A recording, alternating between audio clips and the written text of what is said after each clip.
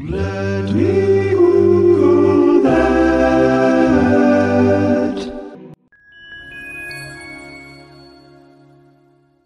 So back to school season is definitely here. The early morning walks that I take with my dog have now become punctuated with school buses and kids on the sidewalk waiting for aforementioned school buses. Naturally, this got me interested in school buses because I don't know how universal they actually are, but at least in the United States, the yellow school bus is kind of iconic. And in fact, it's not just any shade of yellow. It is officially National School Bus Chrome Yellow. And the reason is actually very intuitive. People notice that color. On the road, whether you're driving or pedestrian, you notice that big bright yellow thing. So taxis too are often this color, at least in New York City, which is the only place I've ever hailed a cab, and maybe if I was school bus yellow, then they would notice me. But anyway, I digress. So I don't know if there are more cabs than school buses, but there are a lot of damn school buses. In 2015, 484,000 school buses transported U.S. kids, and half of kids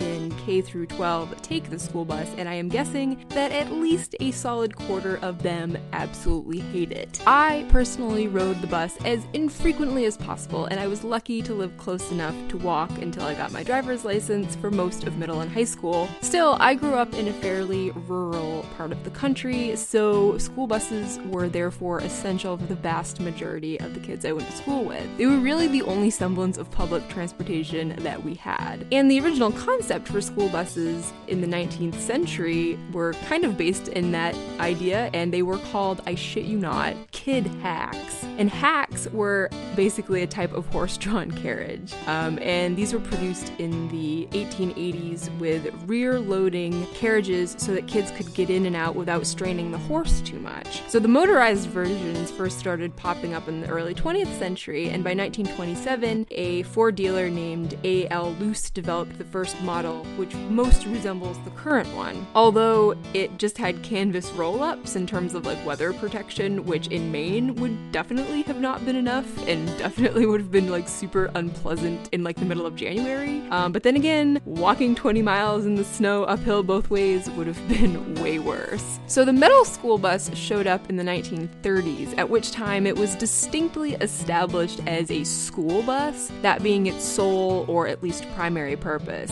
In terms of design, they were mostly modeled after cargo vehicles rather than passenger vehicles, so comfort was not exactly the first priority. But as more of them were being produced, standards for design, production, and safety emerged, and during this time, the late 1930s, the yellow shade was deemed the easiest to see at all times of day. And it's actually not the standard worldwide, but is definitely the standard in North America. So during the Second World War, school buses really became a standard part of the education system, so they sort of began to exist outside the realm of transportation. And as more school systems adopted them, the demand grew, as did the bus's capacity. So it became more economic to have fewer school buses in each school district, but have them be larger so that they could carry more kids, but you didn't have to have as many of them. So even though school buses of some sort or another had been kind of like carting kids around for half a century, safety really didn't become a focal point until the 1970s. And there was also a shift in thinking away from enhancing their crashworthiness to actually making them less likely to get into an accident in the first place. So one thing that people always remark about when it comes to school buses is that they don't have seatbelts,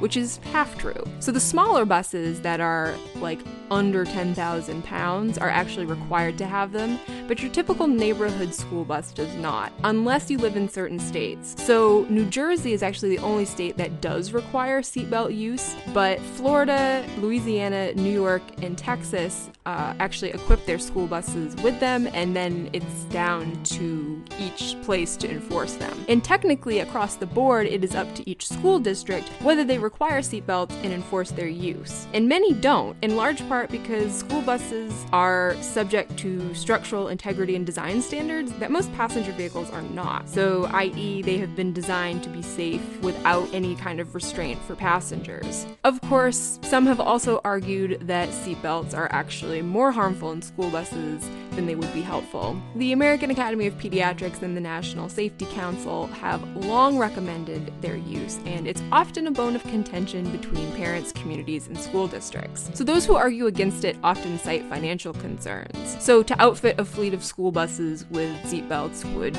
no doubt be costly, and if they aren't proven effective, then why bother? So the National Highway Safety Administration in 2014 estimated that of the 500 or so kids and teens who died during the year traveling during school hours, only 4 of them were riding a school bus. But you know what? For the parents of those 4 kids, I am sure that you could not put a price on their safety. So statistics like this, when you're talking about kids, I'm not sure how compelling they really are. Of course, as with any other vehicle, the issue of seatbelts in a school bus also kind of comes down to that whole idea of enforcement and compliance. If you have small kids, getting them to stay belted in the car or to stay in their car seat can be a fight. And this is only if you have 1 kid. So if you're a school bus driver shuttling 30 odd kids, how are you going to keep track of whether or not they are properly belted? Also, if you're strapped into a vehicle improperly or inconsistently, it's not just going to be ineffective, it can actually be dangerous. Anyway, seatbelts or no, school buses endure as a symbol of the end of the summer, at least for me. And in the United States, of note, the average lifespan of a school bus in terms of being used by school districts is about 10 years,